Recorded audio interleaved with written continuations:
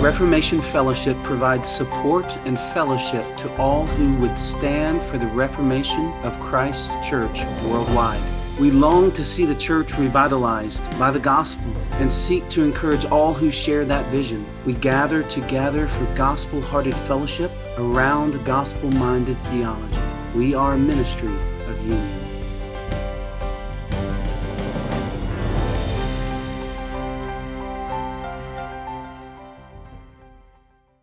Welcome back to the Reformation Fellowship podcast. My name is Justin Shell, your host. We're so glad you've decided to join us here. We hope that your time with us causes you to delight in God, grow in Christ, serve the church, and bless the world. That's what we are all about here. And we are in the middle of interacting with Pastor Dane Ortlund from Naperville Presbyterian Church. We've had two wonderful conversations in our previous episodes. Please go back and listen to those if you haven't already. But this third and final conversation with Dane is we're going to look at the book Gentle and Lowly after a year and a half. What that means is a year and a half ago, Dane's book Gentle and Lowly was published by Crossway. And if you are at all aware of the book, you probably know the kind of reach and impact it's had in the church, around the world. And so we're just going to look back over these 18 months with Dane, look at what God has done, try to guess at why it is the Lord has used Gentle and Lowly in the way that he has. So it's going to be an interesting and a fun conversation. We're going to give thanks to God for doing what only he can do. So let's jump in right now. Well, Dane, welcome back for one more conversation here on the Reformation Fellowship. We appreciate you giving us not just one, but three conversations. Thank you. Oh, I'm glad to do it. You're most welcome, Justin. 2 episodes ago, we talked about the first year of a pastor and learned from your experience there. And then as you had preached through Galatians this past year, we talked about in the second conversation, feeding on and preaching Galatians. And this third conversation, we're going to transition from your ministry there as a pastor, preacher at Naperville Pres to look at a book you've written. And maybe our readers know of Gentle and Lowly, and maybe they don't, but we're going to talk about that book, Gentle and Lowly, which is now at about a year and a half old. Could you maybe, to begin the conversation, just share your own journey in writing Gentle and Lowly? What made you want to write it? What was the process like for you? I read Thomas Goodwin on the Heart of Christ in 2013 and thought, holy smoke, maybe Jesus is actually quite different than I realized. Or not different, but just much deeper, more wondrously comforting and near and embracing than I realized. And so I kept reading more. I ordered his works, kept reading more Goodwin, got into Sibbes, and I was already into Owen a little bit, but got back into Owen and Bunyan. And I found a consistent refrain through all these guys, but especially Goodwin on the heart of God and of Christ. And I thought, wow, we are not talking about this today. And so I went to Justin Taylor, the book publisher at Crossway. I said, hey, I got a book idea. Here's what it is. And I'd like to write it in 20 years in my 60s. And he said, okay. And we kept talking about it. And eventually, after about 10 or 12 months of discussions, he said, you know, Dane, it's kind of presumptuous of you to think that you're A, going to be alive at that point, and B, going to have this still a glow in your own heart. So why don't you just try to do it now? So I submitted to that council and wrote up a proposal and sent it to Crossway. They accepted it, and I wrote the book. And it was really I wrote that book to me as much as to anyone, because I need this message, and we're not talking about it the way past generations have. And so I just wanted to invite some others to go on this journey with me into the heart of God and of Christ, which is right there in the scripture. This is nothing speculative or philosophical. It's right there in the scripture. And I think we have drawn insufficient strength from the heart of God and of Christ. So I just wanted to help us do that. So help us understand that a little bit more. You said we're not talking about this, and so this warm, this affectionate nearness, the condescension and goodness in the goodness of God towards His people. Why do you think we're not? And are we talking about something else that's maybe counteracting that, or what do you think? Well, there's been a wonderful recovery of the gospel of grace in our generation, as there must be in every generation. So Mm-hmm. when I look at the conferences and coalitions, the books and the blogs, the websites and the authors, I see such a glorious recovery across evangelical denominations, not just in one quarter of the church, of Mm-hmm. the recovery of the gospel in the Baptist, the Presbyterian, the Anglican world, the E-Free world, and so on. Okay, great. But it has largely been a recovery of the objective side of the gospel, the black and white side of the gospel, which is glorious. And we must recover that. Mm-hmm. But there's also a subjective side. If I can put it this way, there's not only the formula of the gospel, there's the person of the gospel. It's not only, the gospel not only has skeletal structure, it also has a beating heart. And I think that we have uh, emphasized the former to the neglect of the latter in our generation. So I wanted to just push real hard on the latter, the subjective, the affective side of the gospel, which is a person. I mean, Sinclair Ferguson writes in a couple of his books and says, grace is not a thing. That's Roman Catholic theology. Grace is not a thing. Actually, there's a person. Grace Mm-hmm. comes to us no more, no less than in the Savior himself, the friend of sinners. Yeah. So that was what I was really trying to burrow into, tunnel into, and celebrate in the book. Yeah. Well, the book is now a year and a half old, and I wanted to look at the impact it's had so far. I've done a little bit of research. I think there's been over 350,000 copies sold, many, many more given away. Um, there just seems to be blog post and review and just people talking about the impact it's had in their life or in their church. When you look back over these 18 months, what goes through your head first? Astonishment, wonder, Yeah. awe. Mm-hmm. Apparently, God had something he wanted to say to the church. And he said, just to make sure everyone knows it's not about the human author, but it's about my heart. God said, I'm not going to do this through John Piper or Paul Tripp. I'm going to take this doofus in Naperville and we're going to send this book out. And it's simply going to be through and according to the scripture with the coaching and help of the Puritans. I'm amazed. My stuff doesn't sell. Mm-hmm. So for some reason, God did this. And so praise his name. I mean, Yeah. I'm astonished. I'm deeply gratified that people are getting help from this project. Yeah. I'm gratified secondarily for Crossway's sake, but I'm so glad that the book worked for them because I love Crossway and it came out right as I was leaving a decade of work there. But primarily, I'm gratified at the way it is helping people get aligned with, get traction with who Jesus really is. Mm-hmm. So that is, I am so thankful to the Lord. Yeah. Yeah. Now, I've had friends here in Tulsa, Oklahoma, as well as some friends around the country and even around the world. Often their response to beginning to read it is a few chapters in, they're asking things like, is this right? Is God really this good? But what about what I do? What about it's almost as if we have a deeply embedded um, piece of us as humanity that struggles, Yeah. that just struggles to believe that Christ could be so good, could be so lovely. What kind of an impact on the lives of people you know personally have you seen? I agree with everything you said in the premise of your question, brother.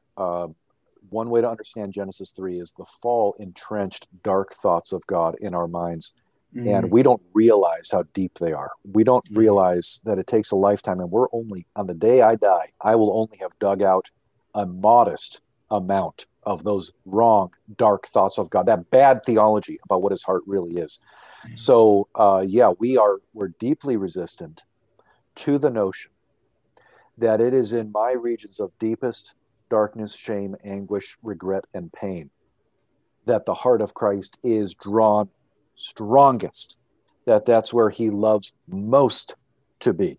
I dwell in the high and holy place, Isaiah 57, and the other place I dwell is with him who is of a lowly and contrite spirit, who is distressed and destitute.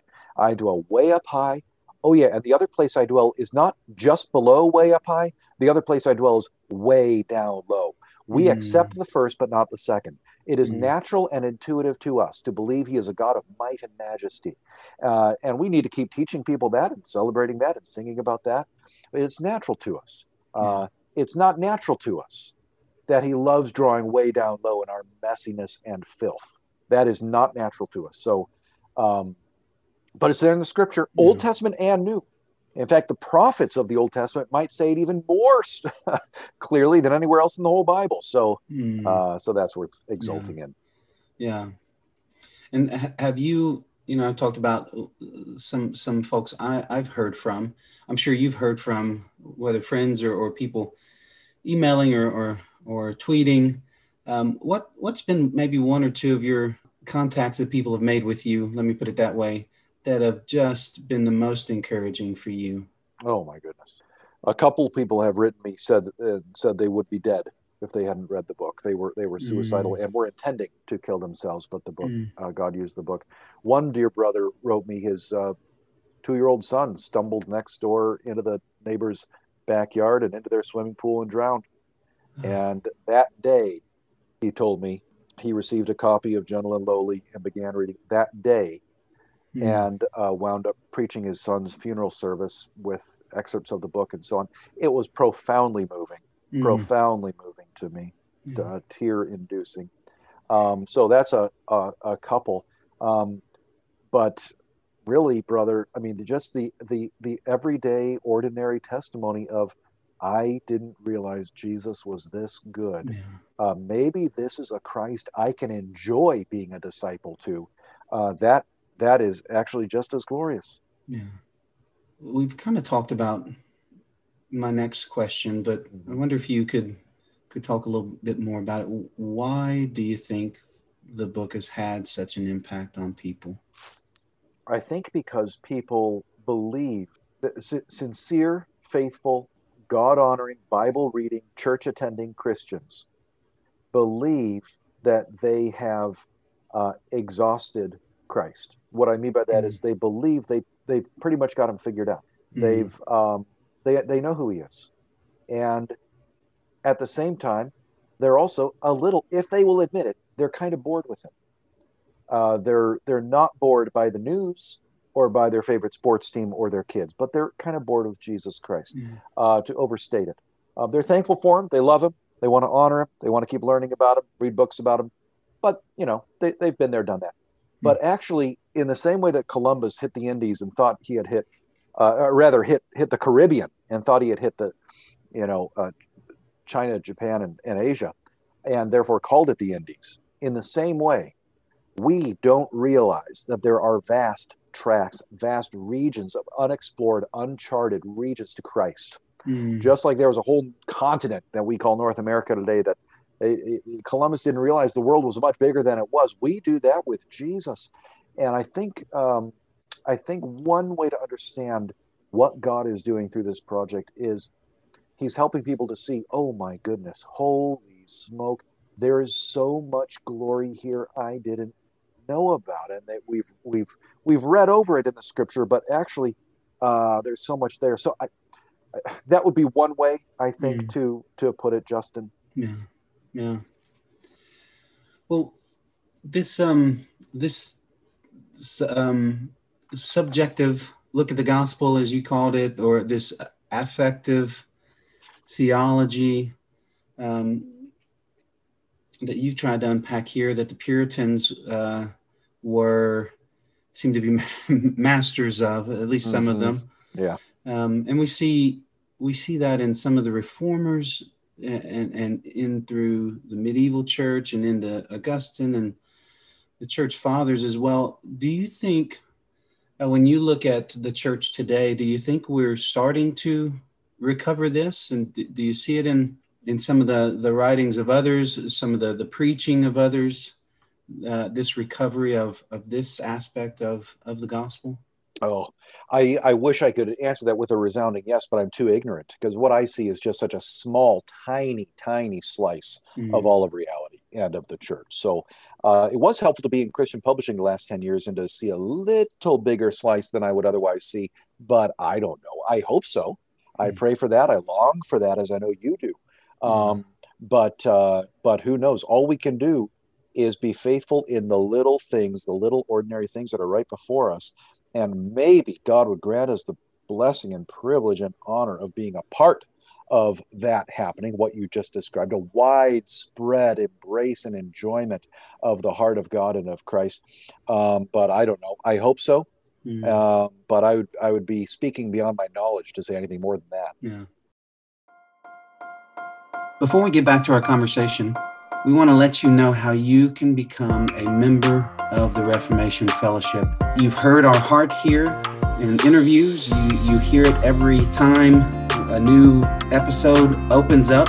You hear we're here to gather like-minded, like-hearted gospel ministers to know one another, to encourage one another, and to partner together for the Reformation of Christ Church worldwide. That's what we're about. And if that's your heart, you can go to reffellowship.org and register free membership. That gets you access to some discounts, some free goodies, access to, we're going to do some live conversations through Zoom with church leaders, with leading theologians and scholars as well. So go there to find out all about the benefits of membership. But I do want to draw your attention to one more benefit. March 22nd, 2022, in Naperville, Illinois, we're going to host a Reformation Fellowship gathering. It is a gathering for members of the fellowship and special invitees only. So we hope you'll join the fellowship, and we also hope you will consider joining us for what we're calling the Welcome to the Fellowship gathering. This is a gathering of pastors, planters, theologians, and leaders seeking to know and encourage each other, as well as to consider an invitation to greater gospel unity and partnership. The schedule will include plenary addresses by leaders such as Michael Reeves, Dane Ortland, and Dustin Denge, as well as specific times for intentional networking and fellowship. It's a one-day gathering hosted by Naperville Presbyterian Church there in Naperville, Illinois. Again, go to reffellowship.org to join the Reformation Fellowship and to find details about the Welcome to the Fellowship gathering. That's March 22nd, 2022. We hope you put it on your calendar, and we hope to see you there. Let me ask another question, and feel free to plead ignorance as well. But when I know we've talked about the Puritans primarily here, but when you look back at church history, you look back at the move of God in various generations. How did in those moments we recover this aspect? Well, at the broadest, most eternal theological level, God poured out his Spirit all over again at his own divine initiative. Now, dropping down one level into human means, this, as I understand the history of revivals and renewing in Christ's church, it happened when, broadly speaking, when there was a concerted return to the truths of the gospel as found in the scripture. Not in philosophical thinking, not in cultural trends, not in anything else.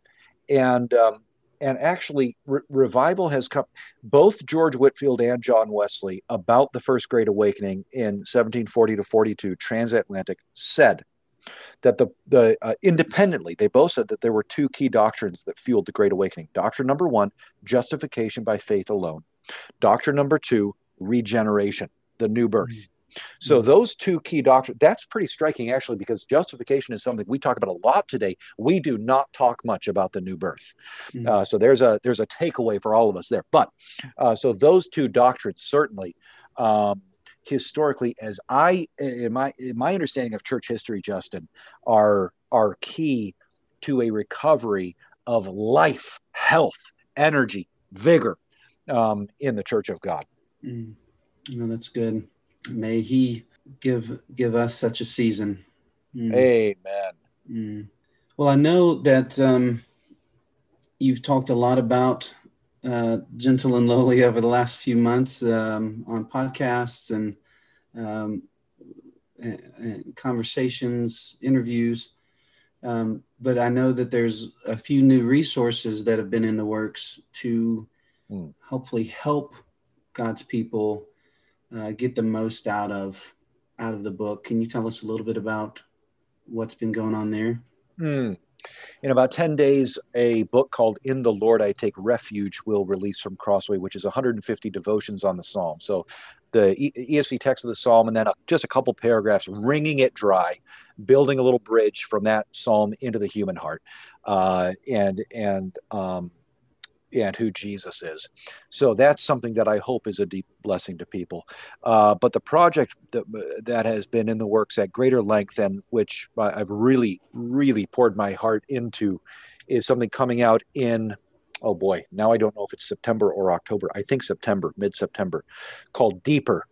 The title is Deeper, subtitle, Real Change for Real Sinners. It's a book on sanctification. How do we grow in Christ?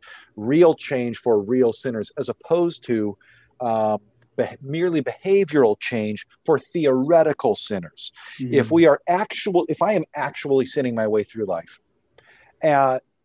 is there a way for me to actually grow? And there is, out of the Scripture gives us the truths of how we get going in the Christian life. And so that is a project that I'm really enjoyed doing and labored over. And I'm very pleased with how it came out, how Crossway has handled it. So I'm grateful for that. It will also come out in a concise edition called How Does God Change Us, which is the same book whittled back to about 1/3 the length. Yeah.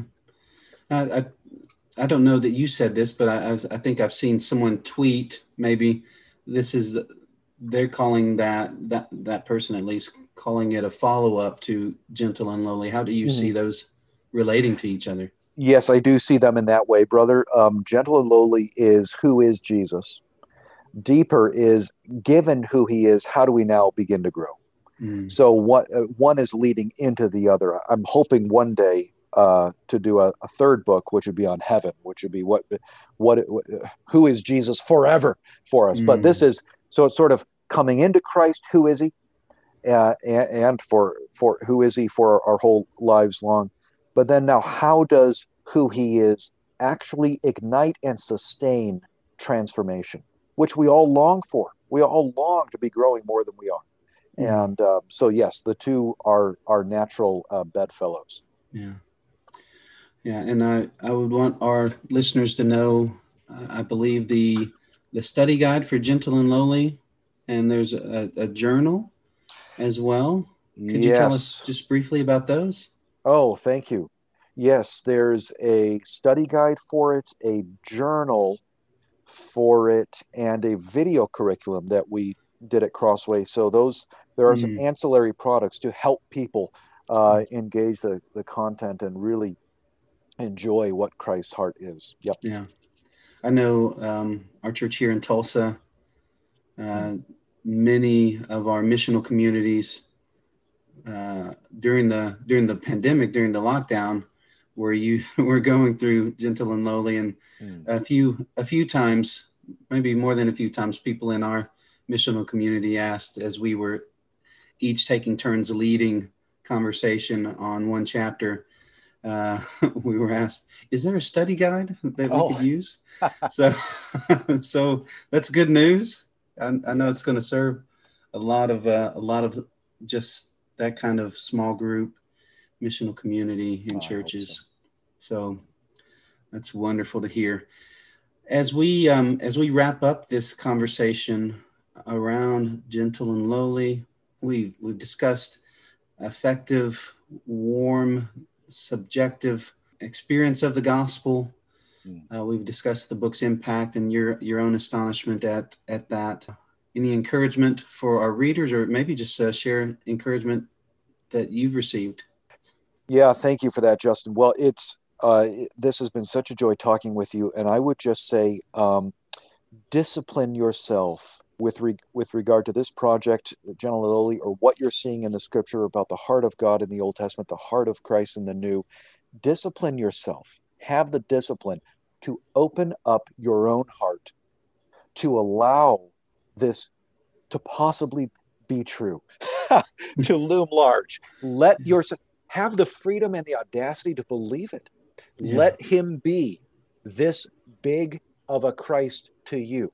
This rugged of a Christ. It is not dishonoring to Christ to let him love you like this. Jonathan Edwards would say, let him love you. It is dishonoring to Christ to think that you need to leverage or help out his love for you, his heart for you. So it is honoring to him to let him be the Christ and the all-sufficient Savior for sinners and sufferers that he is and wants to be. That's not wrong of you. It may feel morally serious to resist and to diminish his heart for you, but you are free to do that. Yeah. Amen. Well, Dane, thank you once again for joining us on the Reformation Fellowship podcast, giving us not just your time for one conversation, but now three. They've been so rich. They've been fun. And we're praying for you and your ministry there in Naperville, and look forward to maybe having you back on the podcast sometime in the days ahead. Well, that would be such a joy to do, Justin. It's always a joy talking with you in this kind of context or privately. You're a good friend. Thank you for all that you do. We're so glad you've joined us here on the Reformation Fellowship podcast. We'd love to connect with you on Facebook, Instagram, and Twitter. And please, in all those places, do not hesitate to reach out. Let us know how we can serve you, pray for you, serve your churches in any way possible. God bless.